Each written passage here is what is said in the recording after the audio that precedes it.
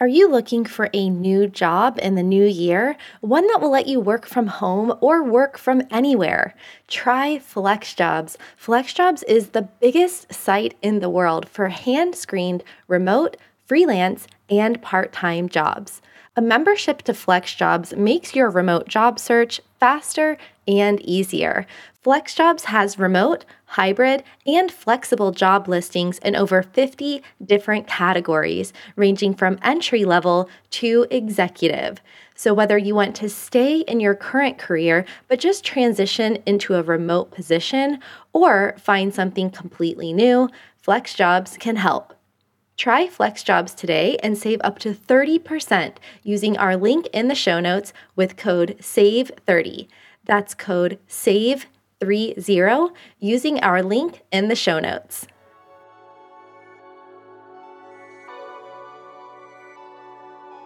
Welcome to Badass Digital Nomads, where we're pushing the boundaries of remote work and travel, all while staying grounded with a little bit of old school philosophy, self-development, and business advice from our guests.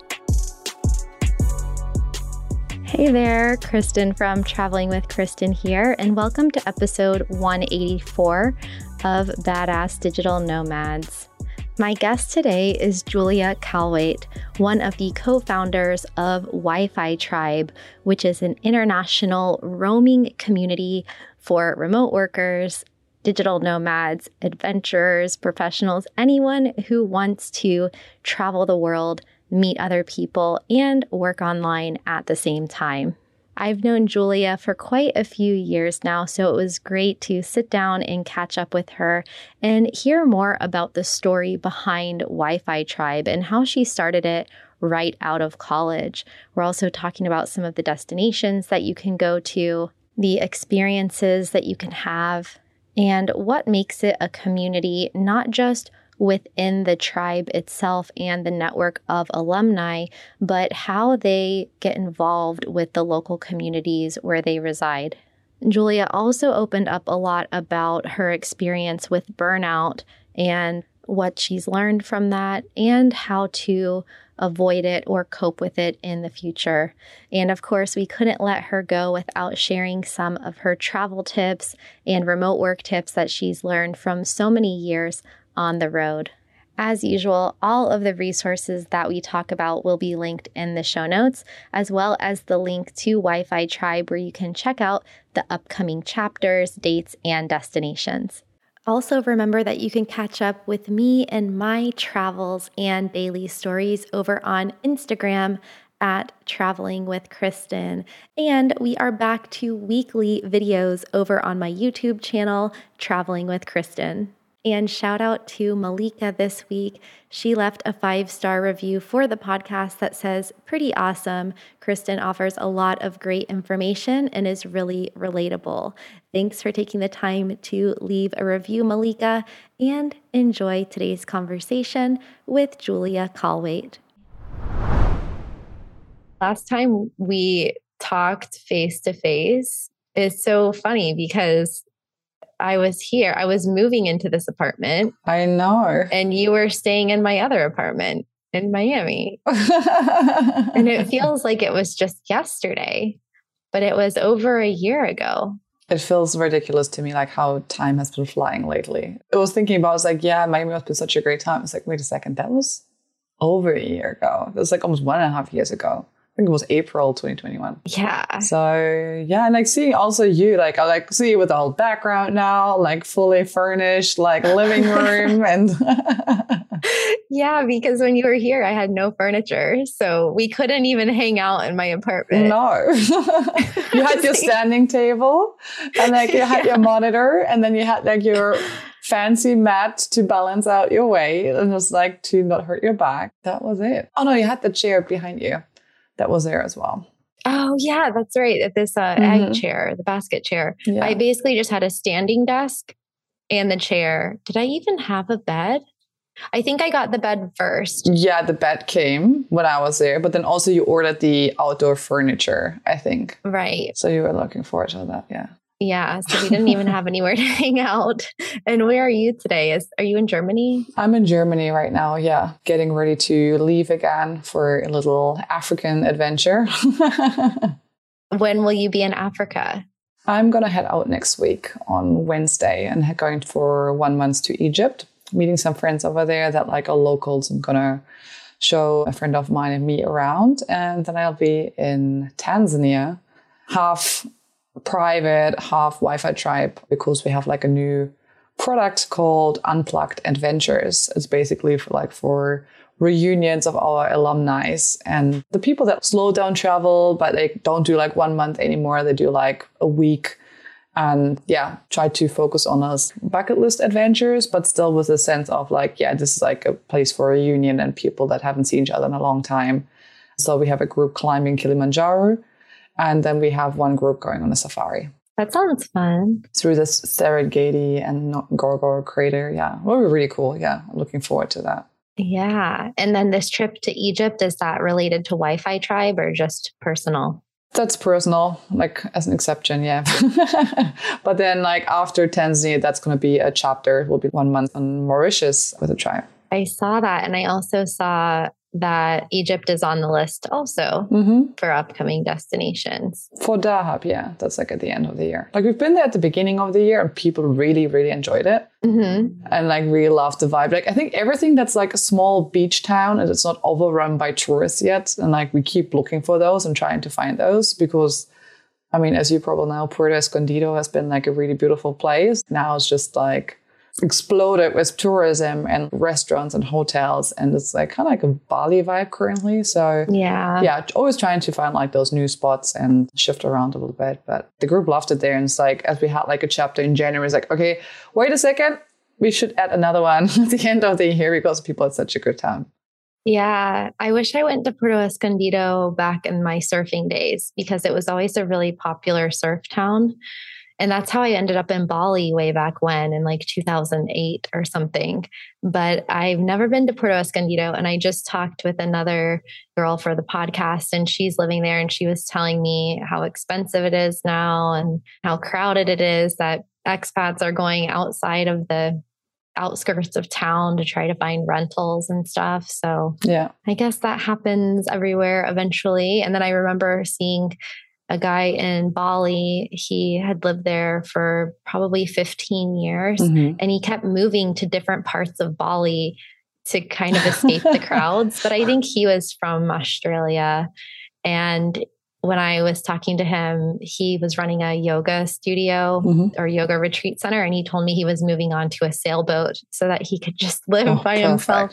So it's this funny balance where we kind of want to be the first people places. We don't want to be completely alone and isolated, but we also don't want to be in really touristy areas. Yeah. Sometimes Playa del Carmen can feel a little too touristy, but then we are the ones that are tourists. It is so interesting that you say that because in June/July, I was in Bansko for the Nomad Fest, and it was like really fun to like reunite with those people again and see everyone after like 2-3 years of like not conferences, no festivals, and exchange some opinions. And I couldn't 100% wrap my head around it, but the way of like how we are as digital nomads or remote workers going to all these places and also changing the way they operate or like our impact on like the economy there, because obviously like the brand locals want to serve like the new clients, which is then us, and want to bring the infrastructure and say, okay, let's bring fast Wi-Fi, but then also they adjust the Airbnbs and suddenly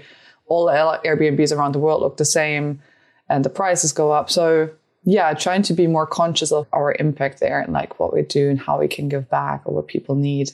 But I feel like no one has really figured that part out yet. So that's still something to be aware of, but kind of like consciously working on that in my mind and like trying to see, okay, how can we be more, I wouldn't even say sustainable, because I feel sustainability is like a word that is outdated, because right now like sustainability is like belongs to 10 years ago. I feel like right now with all the resources and we have is like something that is, it's more about like recreating culture, regaining back land for people that belong to them, or reassigning like places almost, I feel like. And like we keep taking, and I'm wondering, okay, how can we actually give back? I think about that a lot. And that was my next question. Have you guys come up with any answers yet? Because I feel like I'm mulling that over. There's probably thousands of us thinking about it at the same time, which is how change happens, I guess.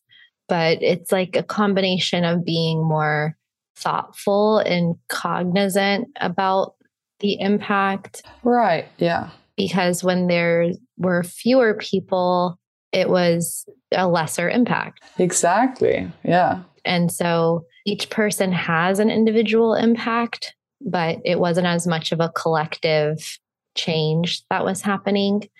And there does need to be, I think, a clearer collaborative path forward because it's happening. It's like this integration of cultures that's happening really fast. And even though we knew it would happen eventually, because the pandemic sped everything up, I think that's where the sustainability term comes in. Mm-hmm. It was like a complete explosion of this remote work movement overnight. And no one can cope. Look at the airlines and like flights being delayed and canceled and everyone going crazy and like flight prices and property prices skyrocketing. I mean, especially from Wi-Fi Tribe perspective, where we like book flights for team members or we like have to organize the accommodation for our chapters is insane. It's like 50% price increase almost everywhere we are going. Yeah. And the Airbnb algorithm does play a role because Airbnb is well aware of what's going on and they're actively participating in it. And I haven't listed a property on Airbnb lately, but the last time I listed one, you didn't even have to put the price that you wanted. Airbnb would adjust for market conditions. And so I think that's putting upward pressure on the prices because some hosts aren't even setting the price unless they've changed it. But from what I remember, you could just let Airbnb set it automatically with the algorithm. And that probably is weighted towards enhancing the profit margins of Airbnb, right? Which increases the prices of the properties. So yeah, that's happening, but there's no stopping this, nor would we want to, because this is what we've wanted for everyone for so long, is this ability of the general population to benefit from technology and the ability to be location independent. But yeah, it's definitely something that all of us should be thinking about and working with people locally, and also considering that long-term impact, the pros and the cons, because that's what progress is. It has positives, it has some drawbacks, and the drawbacks can fall on different sides. For sure, yeah. Of the stakeholders and the travelers and the locals. But even Bansko is a great example because it's such a tiny village. And I'm sure many other villages throughout Bulgaria haven't had the same experience because there's this unique combination of factors that attract so many people to Bansko, which is around the co-working spaces and the international community. And so it's kind of an anomaly. Yeah, I do agree. Like, I think that's a great word for it, anomaly. And then it's also, what kind of attention does this place get? Like, there's a lot of like media reporting about, a lot of bloggers going there, a lot of like YouTube videos happening, and just like how much a place is actually getting promoted. And the more we do, like, we do also have then this responsibility of like, okay, if we put out, let's say for Wi-Fi Tribe, there's like a new location we want to give a try. There's a new beautiful beach place. Okay, like they have stable Wi-Fi. If there's stable Wi-Fi, we can make everything else work. But if we do that, we put something on the radar of people that like follow us. And that's our community. And that spread the word. And then maybe competitors check us out. Oh, they're going there. If they are going, we can probably go. And it starts spreading and suddenly you put something on someone's radar where no one was going before. And that place is like changing enormously, like Puerto Escondido within like 2 to 3 years. Yeah. Like you can't even recognize the place anymore. So there's like that responsibility. And I think that's what everyone is trying to figure out right now. It's like, how are we impacting it and how can we impact it sustainably, but also for the locals, that like the locals are still happy and not getting pushed out of like their own home country or like hometown. It's a really interesting topic. And I think that's what I'm currently really passionate about, is like trying to find a solution for that one. I mean, definitely as you start working with locals, like as when we organize like those weeks in Tanzania right now that are upcoming, we also work with local tour operators. So it's not about like going with the big ones, like finding a small one, like they specialized in hiking up that mountain. So like work with them and like, how can we also get involved in the culture? So when we are on the safari, there's also a cultural backgrounds. How can we get involved in local projects? Have like our community learn about the Maasai culture as well there, and visit like a tribe, visit a village, like get to know like their way of living and like be respectful of it, like be grateful that you're allowed to visit their country. Yeah. So I think it has a lot to do with like conscious traveling. Was that a topic at all during Vansco Nomad Fest? Mm-hmm. Yeah, it was a lot about like how nomads can give back, but then also like the impact that we have there. And I think Gonzalo from Digital Nomad Village Madeira talked about it as well, because like he goes to this place that's I think like now Cape Verde as well, where it's like, okay, there's like nothing like that. And like, let's build this place up as like a new digital nomad hub. And because like salaries are so low there, how can we increase salaries? How can we employ the locals more? And it's like really interesting to watch that and develop. It's like no one else like was thinking about Madeira, for example, like 4 or 5 years ago. During the last, let's say 1 or 2 years, I was like, oh my God, I want to go to Madeira, or I want to go to Gran Canaria. Yeah. It's like whatever receives so much attention, or same with like Mauritius and all these other countries establishing digital nomad visas. And that's when the press is hopping on it. And it's like, oh, there's like this new kind of visas and you can go there and stay there for a year and like live your best life. And yeah, so it's all changing. I'm just like hoping that we're aware of like how we're impacting it and we're not making it like each location is going to be the same, like trying to preserve the culture, especially with food. I think is like the most common. Yeah. It's like wherever you go, you can get your iced oat milk latte and like your smoothie bowl. And it is like for a lot of people, it's like nice to have that if that's a go-to, but at the same time, it's like that like emerging in the culture is missing then. Yeah. Yeah. I've noticed that a lot. Being from the US, it's a weird feeling to observe your home country's culture exported in all of these different countries, because take Germany, for example, you're from Germany, but Germany's not known for having McDonald's and Starbucks and Burger King and all of the big chain stores that we have, Walmart. So the imprint of German culture in other countries looks different.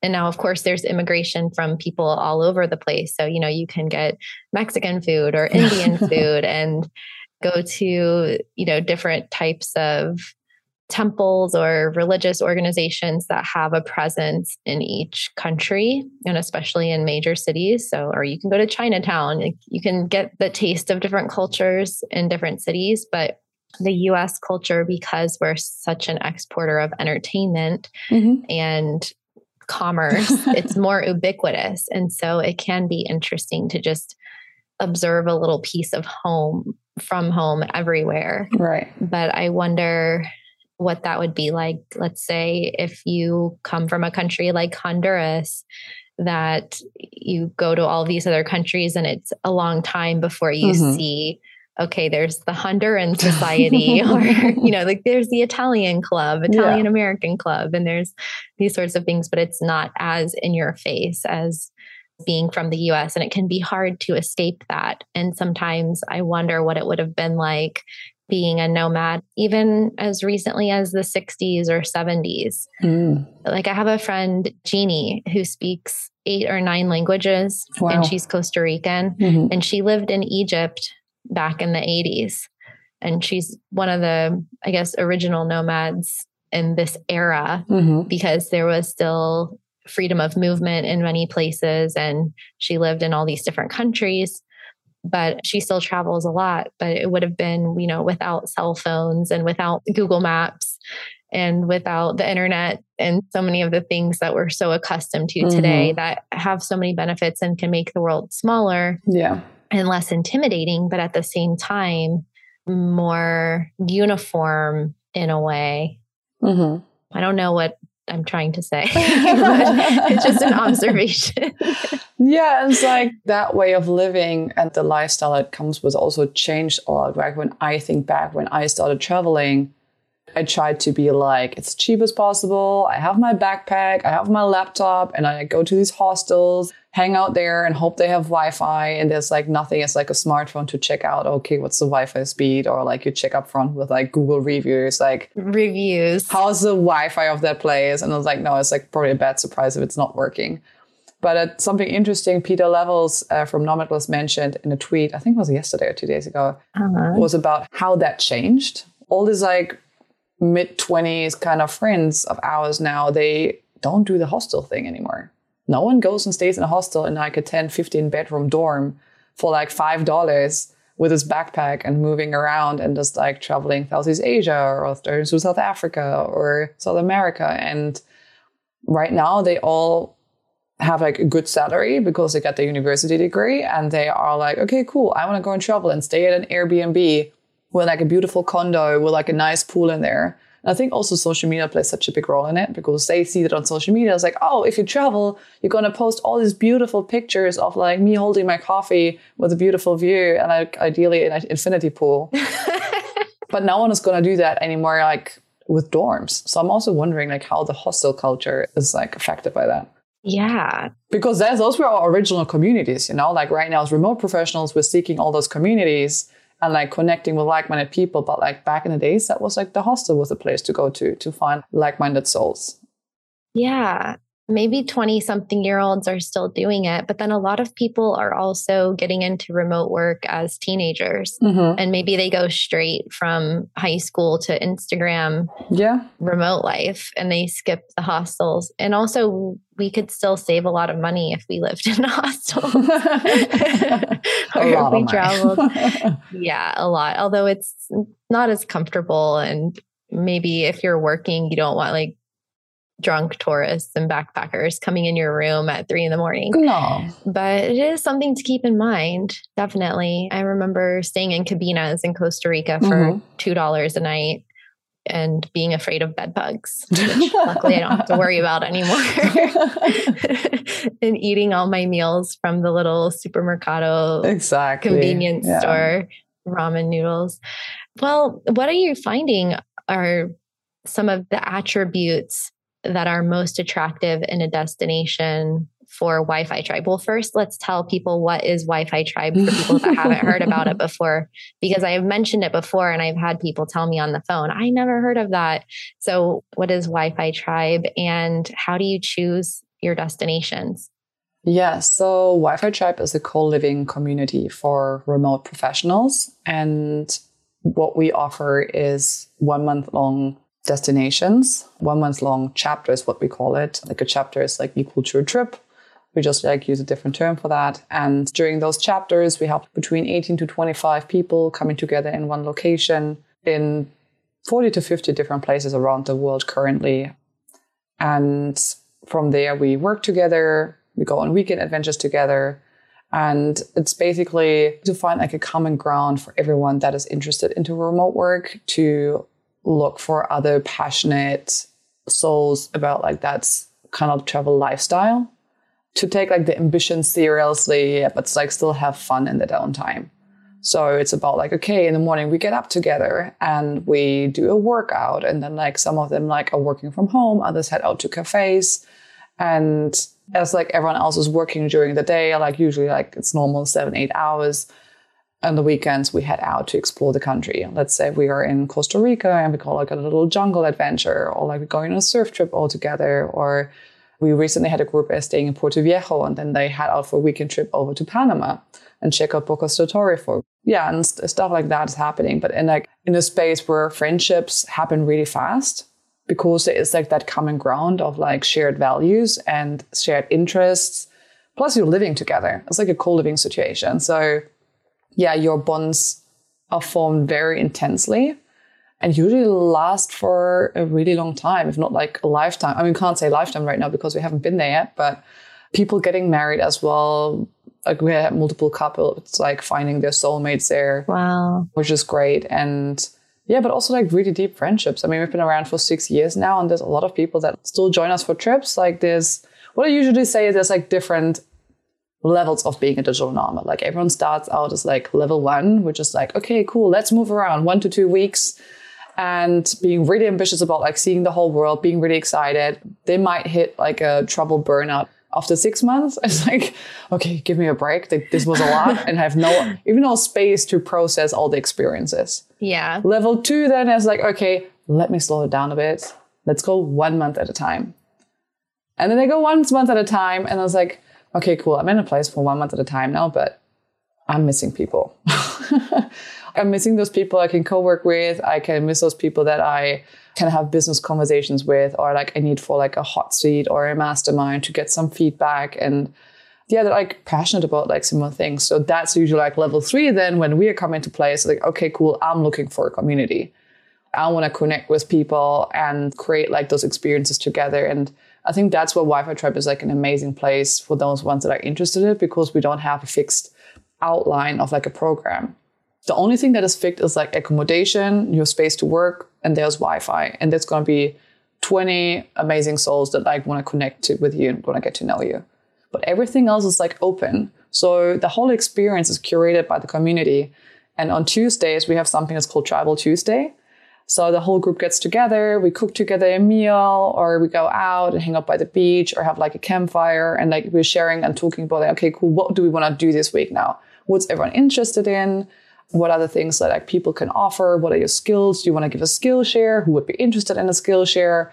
And that's how the community curates the whole experience. So it's never the same. Not a program where it's like, okay, cool. We wake up in the morning and then we have like, okay, workout, breakfast, work, lunchtime, skill share. It's not like every day is the same. Yeah. Every day is different. And you also can decide to participate in the activities that you're interested in. It's not like it's mandatory to join for everything. It's like you take your time, you say no to a couple of things because it doesn't fit in your schedule, or there's a must around it. Sometimes even like the groups split up in 2 because of like 25 people. It can be like 12 and 13 people go different directions. The one group goes, I don't know, for a kayaking trip for like 2-3 days, and the other group goes camping, for example. Mm-hmm.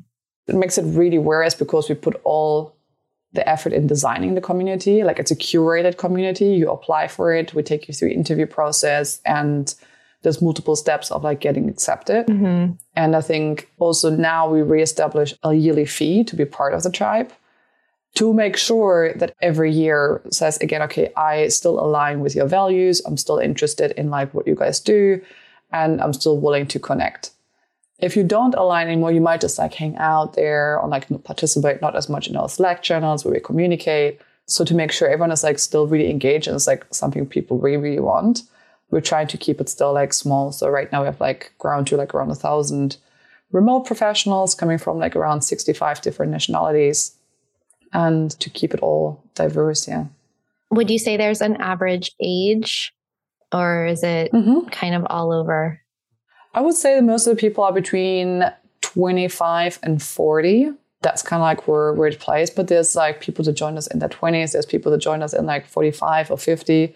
I mean, we're also maturing, right? So we started 6 years ago. And it's kind of like a life cycle of like a member, and people like the community grows with like us, like everyone getting older as well. And there's like new generations of people basically coming in. We have the same right now with our chapter hosts, the people who are joining our groups on the chapters and making sure everything works out logistically.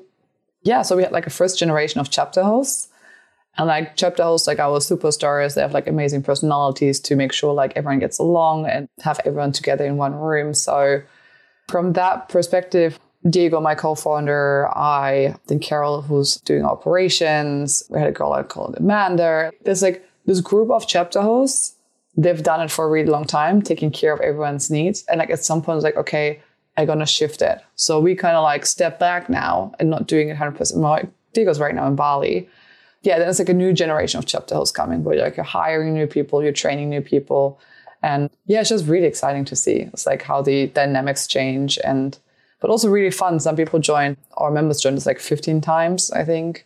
Other people join us 10 times. Like it doesn't have to be also consecutive chapters. Like it's okay for you to say, okay, I want to travel once a year or twice a year. Other people like love the journey. Like we always try to have in our calendar, have like a journey. So you can pick like, okay, I can do like 3 countries in Asia or 3 countries in South America in a row, if that's what you want. But you can also cherry pick like your favorite ones. Have you had families also, or just singles and couples? We have singles and couples. We currently believe that we don't have the right setup for families, because that would mean we need to be able to accommodate like kids as well.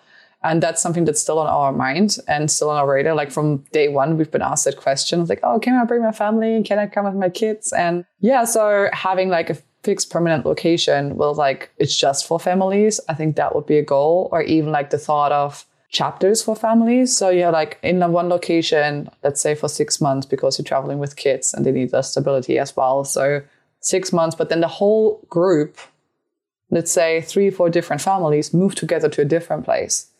So the thought of like the social support system is not getting lost, because usually if you leave a place, like you leave your friends behind, but they come along with you. So like giving them that stability by moving the whole group basically would be interesting. I met one guy, Gilad. He's from Israel at the Bansko Nomad Fest, and he's focusing on families. And it's really interesting. And he was his family. He was there with like his wife and his kids. And we were hanging out, and suddenly the whole group was like so happy to have a child around. Everyone was playing with the kid. Like he was literally like here. Yeah. I don't want to compare it to a dog, but it was literally like a dog. Like everyone was like, oh my God, I want to cuddle with like the baby, and I want to help him to walk, and I want to carry him around. And like they literally had like 20 babysitters for free. I could see how that would be very convenient as a family, because that's the way it used to be before everybody was separated into boxes and apartments and houses. Mm-hmm. They have that saying, it takes a village to raise children. Exactly. And now it's like this modern day nomadic village where not necessarily other parents are taking care of your kids, but also other travelers where, you know, you never need a babysitter because you just have unlimited people to help out. That's so cool. I wonder what this new generation of kids will be like. I used to think that when I lived in Costa Rica, how interesting, because I would meet other international families there, and there were all of these children that were either transplants from other countries or that were born and raised in Costa Rica, but they didn't look Costa Rican.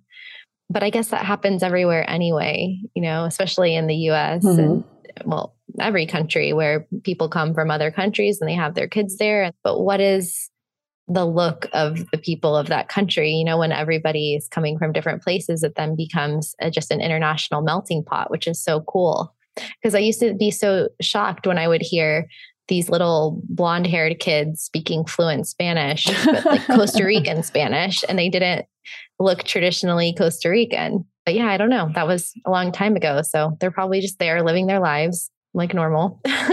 Yeah, it's just beautiful, you know, like everyone getting along. I feel like especially with kids, it's like they don't have any judgment. Yeah. If they see someone might look different than they do, like there's like, oh, it's just another human. Yeah. They're not like that much in their head as like some other people are. And it's like, okay, I'm just going to play. Like, I don't care how you look, how you speak. And often like they don't even have to speak the same language. That's the fun part. And so often I've seen kids now, especially while traveling, they don't even speak the same language, but they still get along. They still figure out like a way of playing with each other, just with body and sign language and using hands and feet to communicate, but they still get along. It's so cute. Yeah, there's so many ways of nonverbal communication. That's always been very interesting to me as well. Ever since the first time I went to another country, which was, well, I went to Canada once, but then when I went to Italy for the first time and was hanging out with local kids and other travelers from different countries that were on our tour group.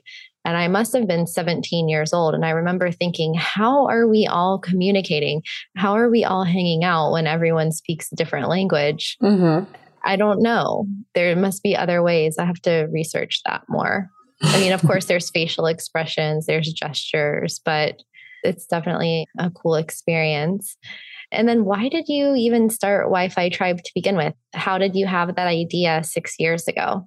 So for me, I was still in university, and university was like not my favorite place to be. I was like, it was not my favorite way of learning. I like more like practical and like love to learn as I'm on the go. Me too. And I was studying media management with a focus on online marketing. And I was like, okay, cool. I want to learn more about SEO and how you can like rank up things and whatever. And started as like a little freelance business already in Germany and helping people to set up online shops, like get the products ranked. And yeah, and I had my first client and then I had my second client and then like word of mouth and kept going. I was like, suddenly I like haven't even finished my university, like a full business going. I was like, okay, help.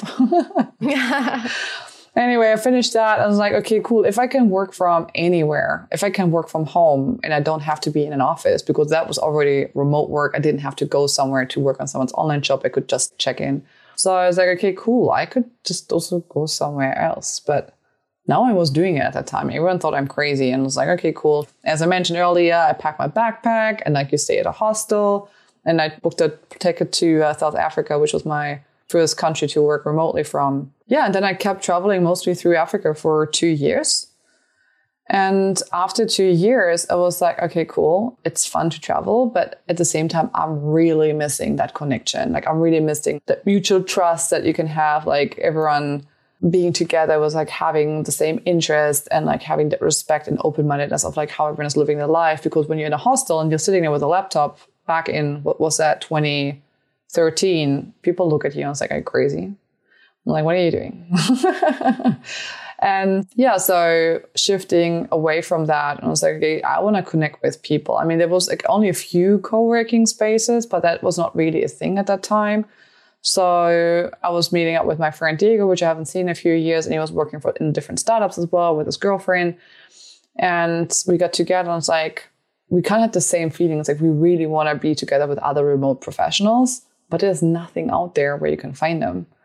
So Diego's half Bolivian. And then we said, okay, cool. Like, why don't we go to a house in Bolivia, stay there for a month and see who wants to join us and work for it together. And I was like, cool. So the thing we both did then, we wrote up a Facebook post because Facebook was still a thing at the time. And so we posted and then suddenly friends responded and we got like 8 people together and we went to Bolivia to stay at his house and work remotely with 8 people from that house. Obviously, no one paid anything for it because it's just like, hey, it's like our house and just come and you just book your flight and we meet there. Yeah. And there was no website, there was no name. So after 1 month there and everyone sharing it then on social media, the experiences and what they've been doing, there was like more interest coming. And people were like, well, where are you going next?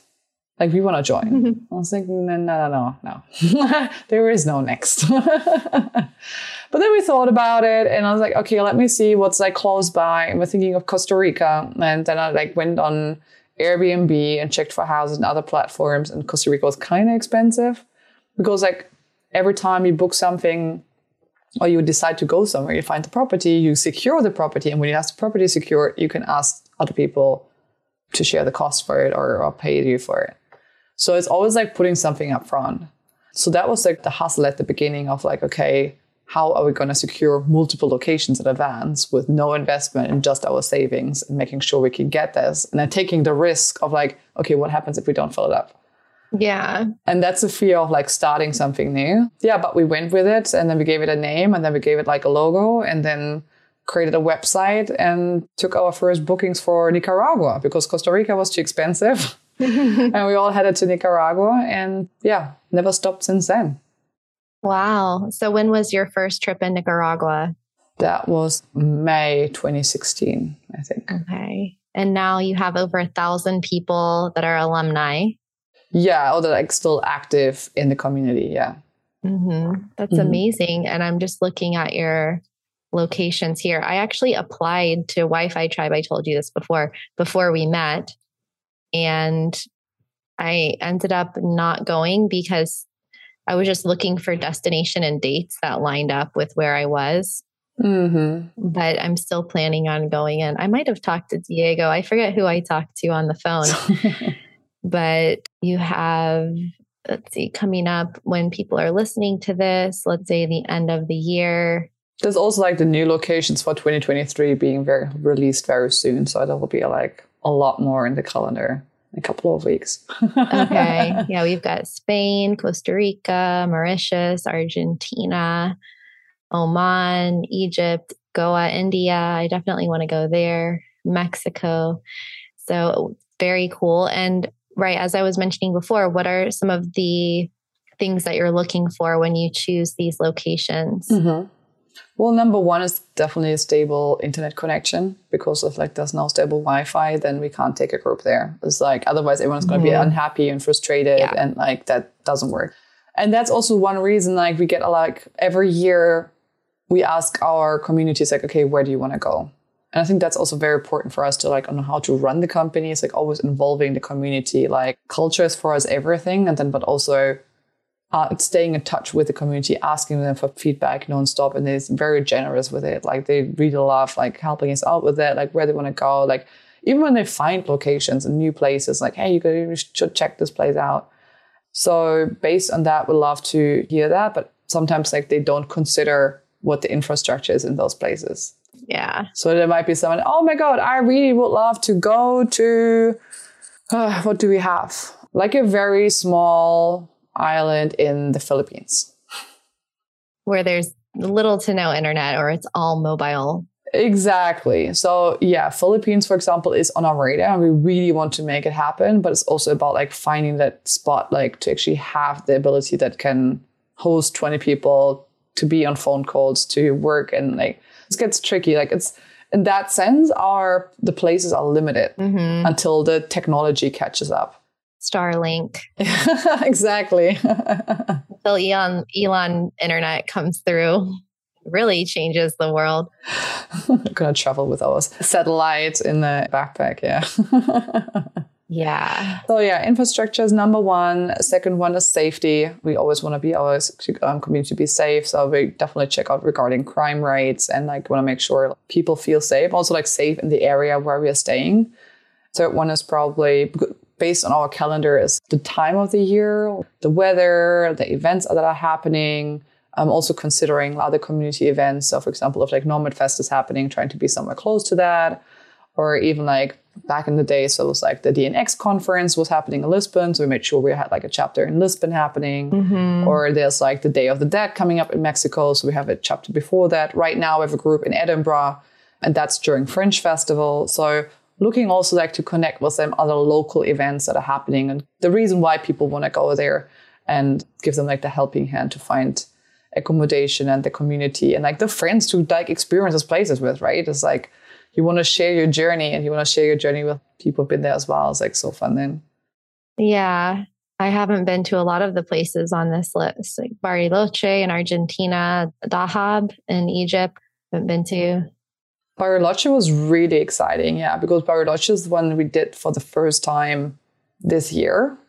And it was so well perceived. And it's like, yeah, because usually we always go to Buenos Aires. I was like, okay, what are other places? And I think that's where it comes to as well. It's like, the places our community really loves, and see, is there another town we can show you around? Because the country is so big. Right. You want to do weekend adventures. So it's like really like, I don't know, Iguazu Falls or Patagonia. Like it would be lovely if you can spend like a month in that area, a month in that area, and like experience different places. That's something where we're trying to work on a bit more. It's like, okay, give you different options. Like even if you've been to a country, is there another destination that would be really exciting? That was the case with Patagonia. It's like, hey, let's go to Bariloche and go hiking and be also like in a snowy destination, rather always in the sun, always chasing summer as like usual. Yeah. Digital nomad lifestyle, but also like embracing the cold again. I've been doing that. I'm thinking of going back to winter this year. I did do the endless summer for quite a few years, but there's benefits to experiencing winter in places too. And it's so beautiful as well. Yeah. Especially for people that come from warm places. Like if you're from the beach in Mexico or from Florida like me, then you want to sometimes get something to change it up. Kristen here. Hope you're enjoying today's episode. If you're a fan of the podcast and you'd like to support, you can join 50 other superstar listeners over on my Patreon page for just $5 per month or a voluntary donation of your choice at patreon.com/travelingwithkristen. That's patreon.com/travelingwithkristen. You started working remotely basically in college, it sounds like. And then you became a co-founder shortly thereafter. So you went from university to working in hostels to co-founding this company that also is working remotely in different countries. At what point did you start to experience burnout? Well, topic shift, energy shift. Segue. You're welcome. Oh, very subtle. Well done, Kristen. Yeah, I mean, as I said, everyone knows first 3 years of a startup is like a mess. It's like you're going to work your ass off to get where you want to be. And there's so much doubt and there's so much like many times that you want to throw the towel and it's like, I can't do it anymore. But you keep going because you love what you do. You're passionate about it. You started something and there's already community behind it and they're like very excited for it. So, okay, you're just going to keep going. So what happened is that we've been all traveling nonstop for 3 years, like Diego and I and 2 more chapter hosts we had at that time. And it gets like really exhausting. And we haven't had like the capacity yet to employ more people to help us out with that. There's like a limit of like the budget. So what happened is for 3 years, I was changing locations every month with 1 week in between to travel to the next place, to set up the next location before the next group arrives. Then you're responsible for the needs of like 25 people. And you keep doing that for 3 years. Oh my gosh, that's a lot. It's all about like balance, right? So right now we have like something in place for chapters where it's like, okay, you run 3 chapters and then you've got 2 months off because we know how exhausting it is. So it's all about balance. But at the time, I didn't have that balance. And because I was so focused on everyone else's needs and completely forgot about my own needs. And every time something that came up that was like a negative thought or I wasn't feeling well, I was like, okay, cool. How can I numb me right now? Let's go to a new restaurant, meet new people, go to a new location, go on a new adventure, next weekend trip. Let me plan some. Like I was the master in distraction. Deflect, distract. Yeah. 100%. Yeah. But then also I was in a relationship at that time as well, which was a long distance one. Obviously, my partner came and visited me on some of the locations, which was nice. But also put like a strain on the connection because like, yeah, you feel like you want to spend time together, but it's hard to do that. And wasn't able to follow me always around. Obviously, if you're like in the place of burnout, you also have a hard time holding space for others. Basically, when like my partner would ask me, it's like, hey, Julia, how are you doing? How are you feeling? I break out in tears because I can't tell you. Like I was so disconnected from my body, from my emotions that I couldn't even tell you how I feel. I had no clue. I was like, I probably feel awful, but can't tell you the reason, can't describe in detail what it is or how it made me feel. Like I didn't have that awareness. So the thing that shifted it for me the most was like, okay, gonna step back from the travel. It's like, I can't do it anymore. Gotta find someone else to do that and not host chapters anymore, but then start prioritizing myself and literally get to know myself, get to know me. And something that really helped me, a tool that I learned from a friend and a coach of mine, Janelle Annette, she's also running coaching programs, is something called a feelings and needs check-in. It's basically when you sit like 5 minutes in the morning down, it's like, okay, cool. What sensations are arising in my body? Like, how am I feeling? Am I hot? Am I cold? Am I tingly? Is there something? And what is that in my body? Then you're checking, okay, what does a sensation mean? What can equal that sensation to? What kind of feeling? Am I frustrated? Am I anxious? Am I excited? Am I nervous? What is that? And then once you know that, it's like, okay, cool. I know how I feel now. How do I want to feel at the end of the day? Okay, if I know like, oh, how do I want to feel at the end of the day? How can I shift maybe from like how I'm feeling now to the end of the day? And then consciously embedding something in your day, I don't know, a 15-minute or 20-minute thing where you can manage, okay, I'm going to shift that. Like, do I have to have a phone call with a friend? Do I need to talk to someone? Do I need some alone time? Do I have to take a bath, read a book, journal, meditate, do yoga, go for a walk? Like, what is it that I need to regulate maybe my nervous system? And like throughout the last couple of years, doing that more and more, like it really helped me to find also a routine throughout my travel and work life, because you can have routines, but if the routines rely on something external, like you have like the most favorite gym you're going to go to, and like there's a certain course you do at the gym, but that might not exist in another place, like talking earlier about like the infrastructure and having all the same things in all the places, and that often very doesn't exist. So what is it that you can give yourself, like a routine that energizes you, that helps you to be grounded, but you can take that anywhere? Yeah, that's really helpful. And so is that when you recreated a home base in Germany? Yeah, that's when I recreated a home base in Germany for a while, but that's only to give me a space. Also, the pandemic really helped there, to be honest, like having a space to anchor. Everything is closed down. There's actually no other option than like being with yourself right now and think about like what you want. So that was super helpful. I've worked on that before already, but yeah, I think for me, my ideal lifestyle for the future is like having a home base, or even at least 2 home bases. Currently, I'm thinking about like Cape Town and probably establishing that next year. And yeah, and then I have like 6 months being in one location and 6 months of nomading. So that like kind of hybrid version of nomad and home base, I think is going to work out for me the best. But like everyone is different. Like there's no solution that like suits everyone. So everyone's going to find what makes them happy. Yeah. What I'm hearing is that there was a combination of things that helped you. It was slowing down, reaching out for help, and then integrating these daily practices and routines into your life that just helps you be present. Yeah. I think also avoiding isolation also helps, like being in a community helps, being able to ask for help, because that can be hard too, like acknowledging that you're not okay right now and you need someone to support you and asking for that support. Yeah. And that can be really hard. And I think that's why Wi-Fi Trip is also great, because like that safe space that we created where everyone can share and everyone is accepted the way they are, and there's that respect and that like kindness. And yeah, don't like, you think you gotta be very fearful like if you share it, but then it's like you're only being met with love and support. So that was very life-changing, I'd say. Yeah. And also acknowledging that how ambitious it is to work remotely and travel at the same time and take care of yourself and see these places. It's like life already has a lot on the to-do list by definition. Yeah. But then when we're adding these other things on top, it can become untenable at times. Like I just interviewed a Patreon patron on my podcast named Karen. And if her episode is out, when this one is, we'll link to it in the show notes.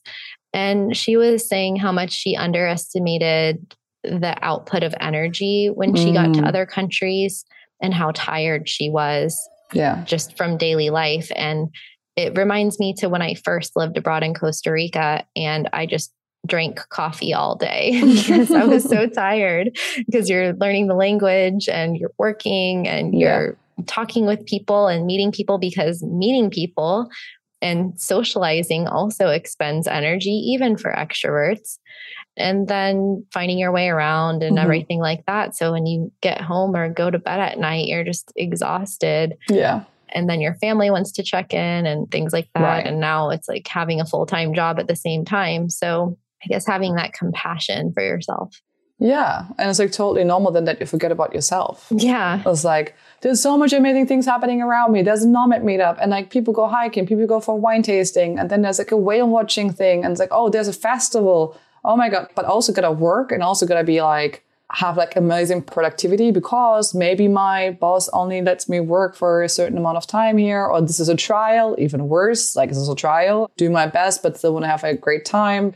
But then there's people from home. I gotta stay in touch with those. Don't want to neglect my friends. How do I stay social? Okay, right now I don't have to prepare food, so I'm gonna order from Uber. The food is very unhealthy, maybe. Or you're just indulging in junk food. Suddenly you gain weight, and then it's like all the fucking things are happening. And like you get it, and then no wonder you're getting overwhelmed. And then like that happens every time. Then you got to adjust to a new place, a new culture, a new country, a new language, and it's like. It's a lot. Yeah. And you should not underestimate it. So I think that's why it's so important to also manage your downtime and create conscious space in your calendar where you say, okay, Mondays to Wednesdays, I'm not going out. I'm just by myself. I'm at home. I'm cooking at home. I'm doing stuff that I need. And then maybe Thursdays, there's like a casual, usually meetups are happening on Thursdays. But like if you want to go out, go for dinner or hang out with friends and like maybe even go for a party, do that on the weekend. But like I think being very strict about that and not having it like transitioning throughout the whole week, it's just like, that's when you're like exhausted. Like that's when you run out of energy. Right. Like you wouldn't go to a conference every day after work. Right. You know, you come home, maybe you watch some Netflix. Yeah. Right? That's how it can feel like sometimes.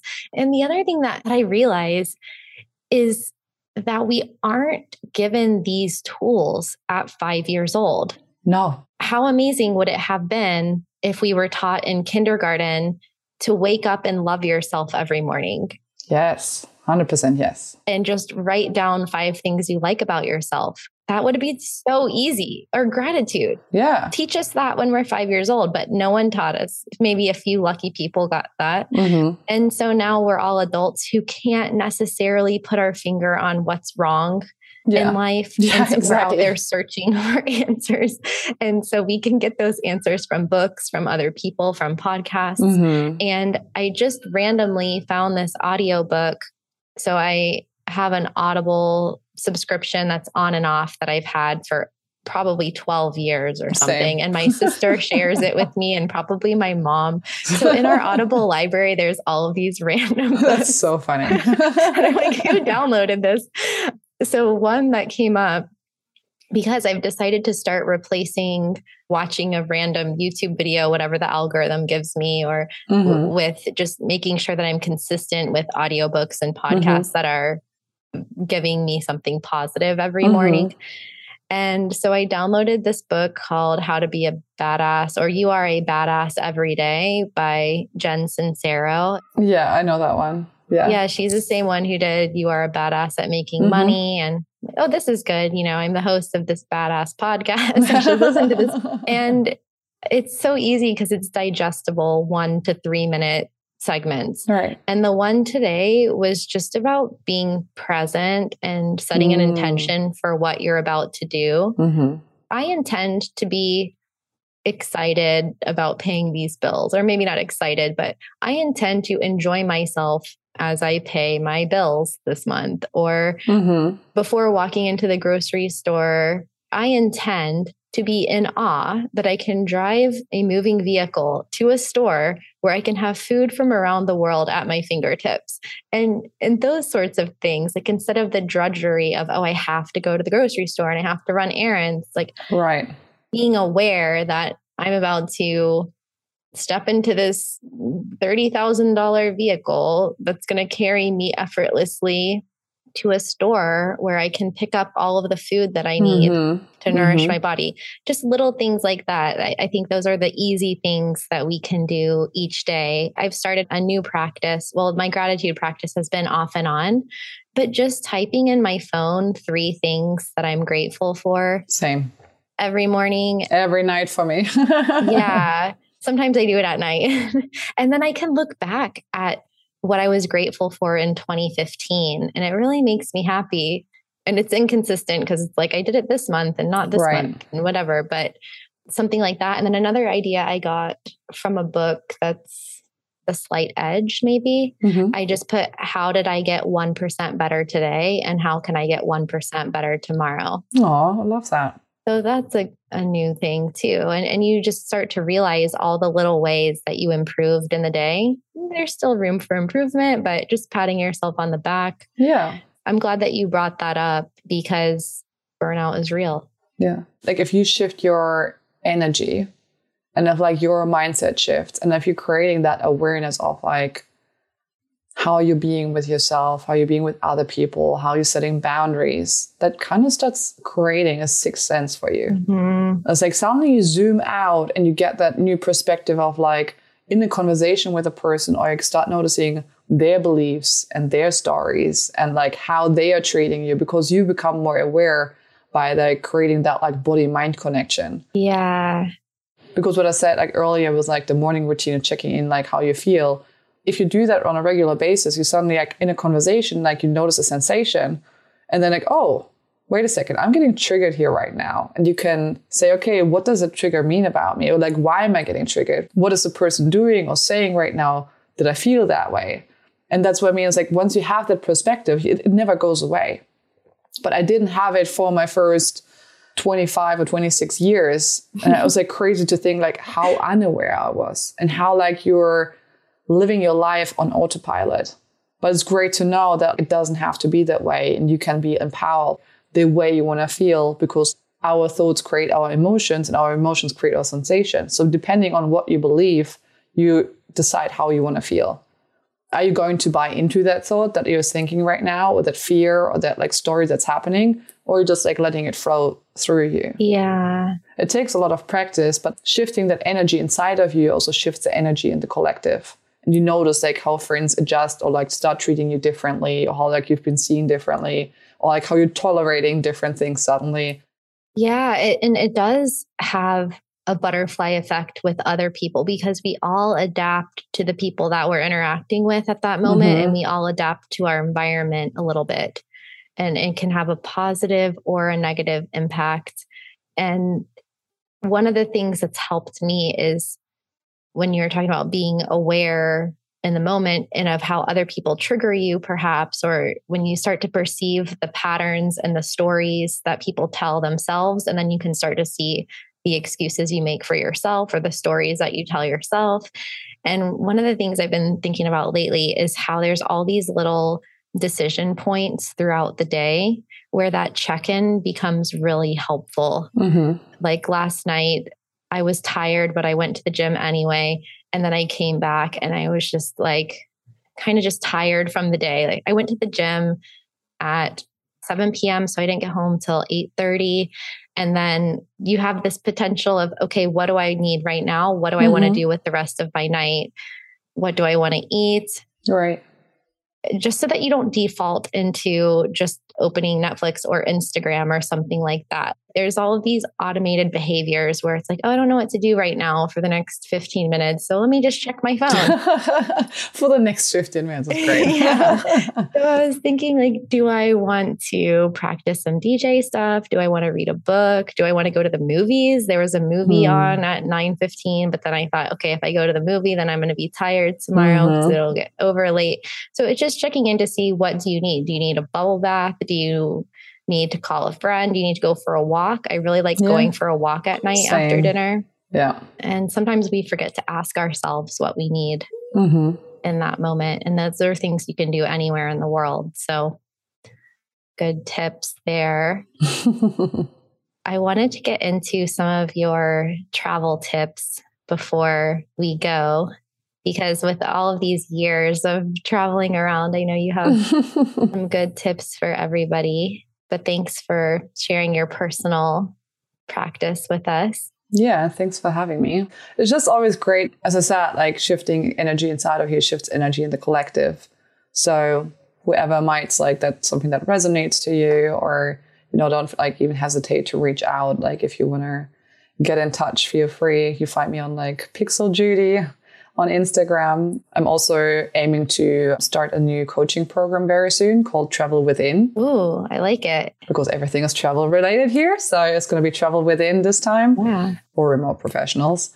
And anything like about lifestyle design, how to create like a sustainable remote work routine. Because as I said, like a lot of us like have travel burnout, like literally like the burnout of like traveling to all these different countries, or like struggle to have like routines or reach their goals. And this is going to be a place of being there for each other and growing together and just try to be the best version of yourself. And yeah, be very compassionate as well. And yeah, practicing basically what I mentioned earlier of like checking in with yourself and how you can shift from autopilot to you being the pilot and make your decisions of like what you want to do and how you feel and where you want to go.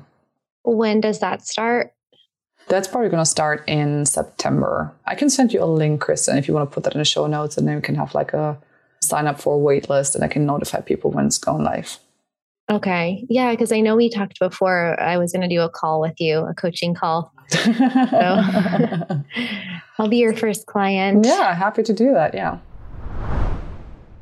Let's do a quick travel lightning round. All right.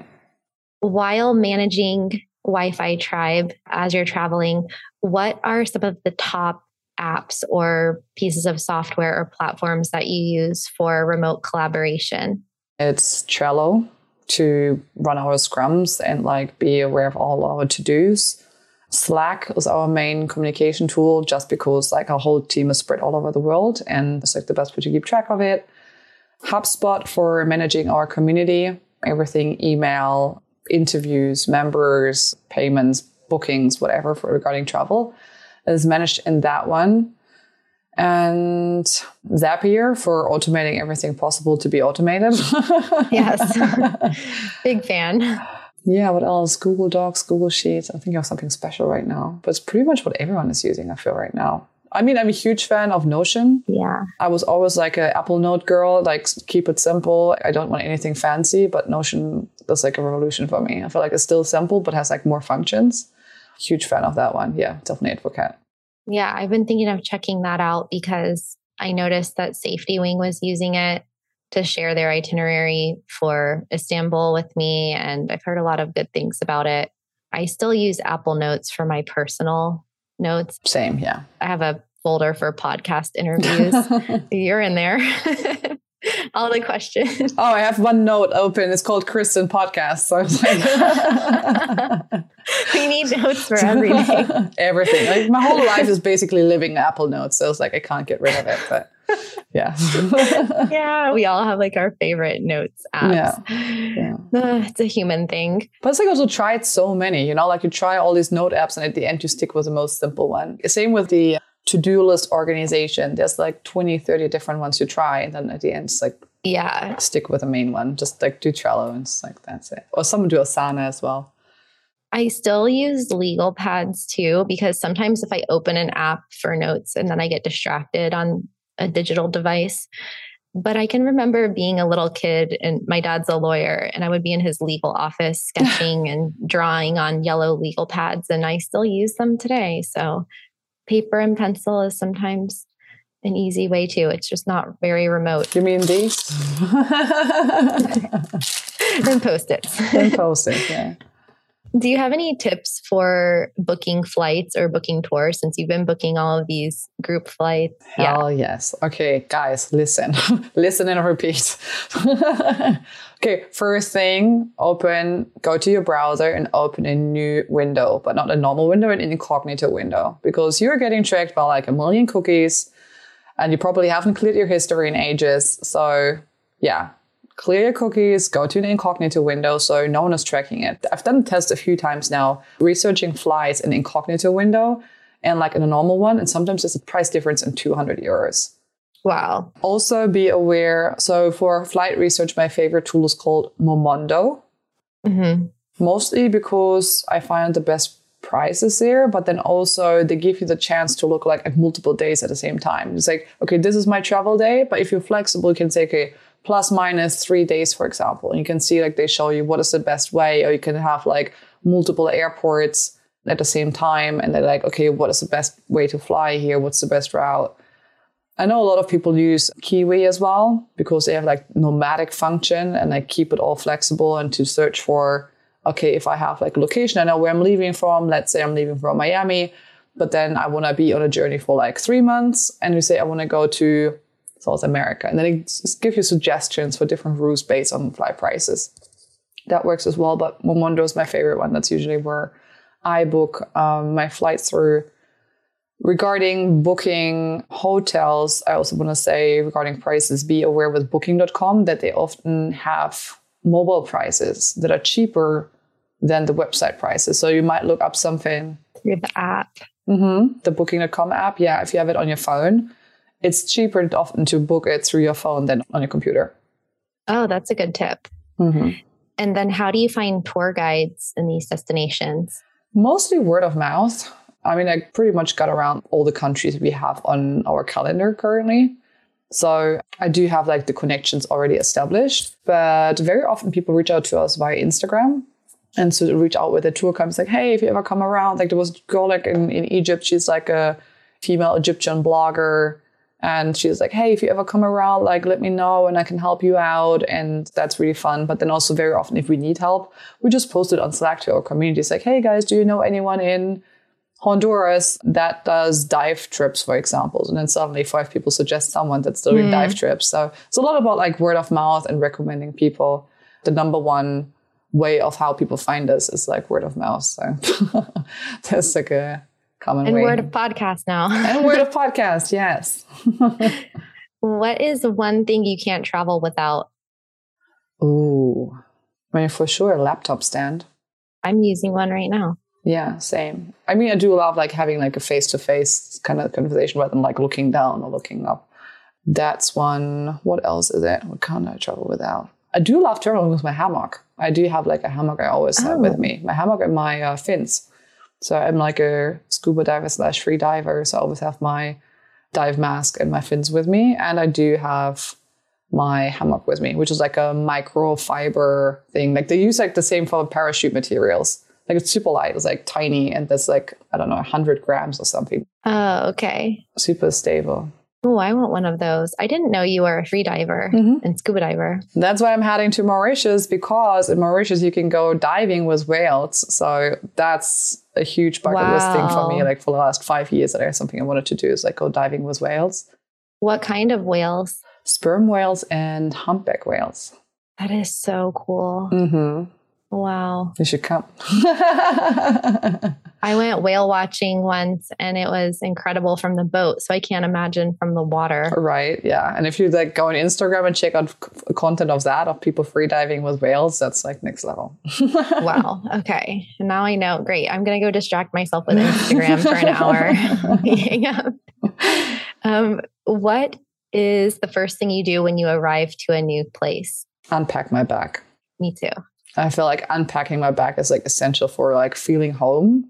And like I have like certain tools. Like I'm also traveling with like incense. I always like got my little incense holder basically I place somewhere. And I've like certain things I just like put in my room that are like make me feel home. I even travel with like a couple of photos that I love having around. So I put that up and like makes me all feel cozy. Oh yeah, that's good. And what is your favorite way to get to know a new city? I do love researching stuff. Like people think it's insane, but I do love booking flights. I do love booking accommodation. People say it's a hassle. Like I really enjoy that part. And planning a trip and making sure you get the most out of it. So something I do really love doing, and because I'm a big foodie, is like looking up restaurants that I really like. And like restaurants I want to try food, because for me, like a way of emerging in a culture is like trying all the different kind of foods and what they have. So I'll do love doing the research and like go on different blogs, like what's the best restaurants to eat, where to get the best street food.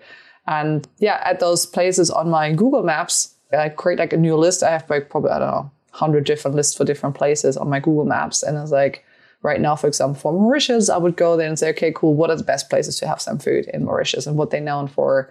I know they do like, for example, rum tasting there, or like they're known for growing vanilla, or like lots of different exotic spices. And like, how can I like combine that, or like find a nice street food market or a market hall? And yeah, I do love doing that. Yeah, that sounds amazing. I want to go to Mauritius now. If you had to live in 3 countries for the rest of your life, which countries would you choose and why? Well, South Africa, 100%, because that just feels like home. Like I've been going there for the last 10 years on a yearly basis, minimum like 3 months, I say.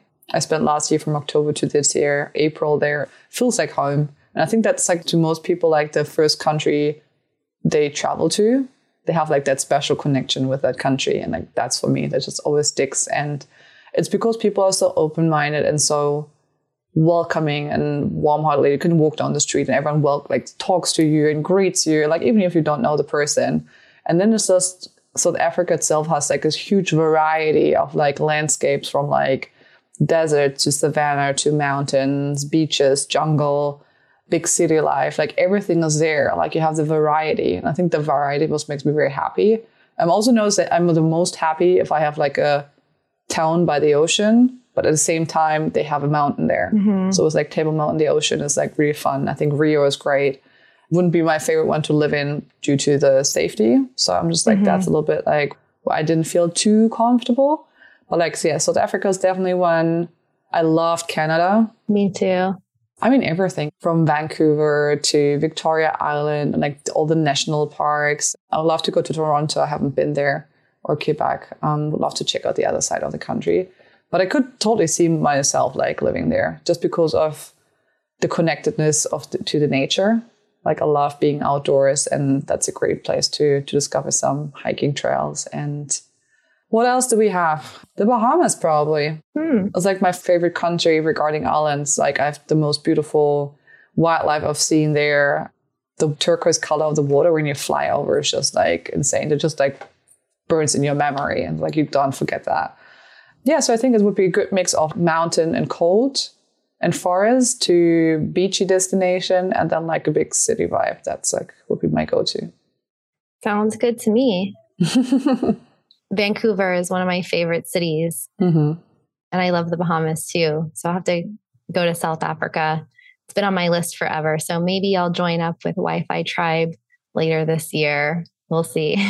I mean, I'm also going to be there from January to April next year. So if you decide to swing by, you're always welcome. All right. Well, where can people get more information on Wi-Fi Tribe? So you mentioned Pixel Judy for your personal Instagram. Exactly. And then it's like wifitribe.co is our website where you find all the information about how it works, what the tribe is all about, where we're going next. Very soon you can expect also a 2023 calendar there. So stay tuned for that one. Also our Wi-Fi Tribe Instagram account is the same as the website. It is also wifitribe.co. And yeah, feel free to send messages, ask questions. Happy to answer all of them. And yeah, maybe even see you at one of our trips. Yeah. All right, Jules. Well, thank you so much for coming on Badass Digital Nomads today, and hope to see you in person again soon. Yeah, thank you, Chris. And thanks for having me. It was so much fun. I hope you enjoyed today's episode. If so, why not share the love? You can support the show by leaving us a 5-star review wherever you listen, or by sharing today's episode on social media or with a friend, coworker, or family member. You can also make a contribution to the show at www.badassdigitalnomads.com/support. There, you'll find links to donate on PayPal, Buy Me a Coffee, or by joining my Patreon, where for $5 per month, you get to preview my videos before they're published on YouTube and also participate in monthly private Zoom hangouts with myself and other patrons. That's at badassdigitalnomads.com/support. Thank you so much, and see you again next week.